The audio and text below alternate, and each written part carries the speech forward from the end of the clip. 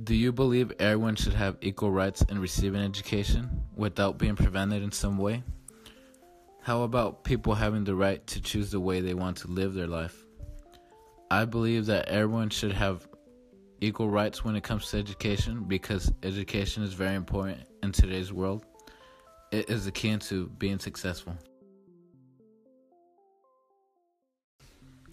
As Laura Argentar stated in her article on EliteDaily.com, she said that equal education, besides being a basic human right, is an essential tool for achieving social change.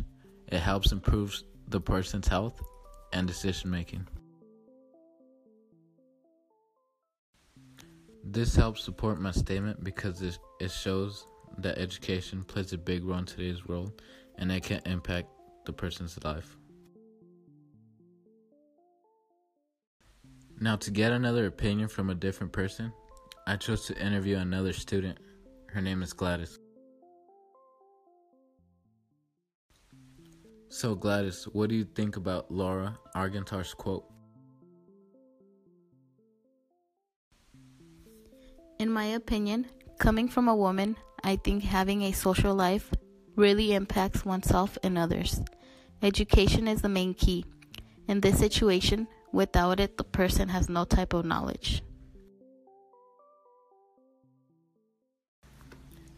I agree with your opinion, Gladys. This makes me reminisce about the 15-year-old girl named Malala, in which she experienced getting shot in the head by a Taliban soldier, just for speaking up about women's education in Pakistan. As I said before, in this case, she is being prevented from speaking up about women's education rights in her country.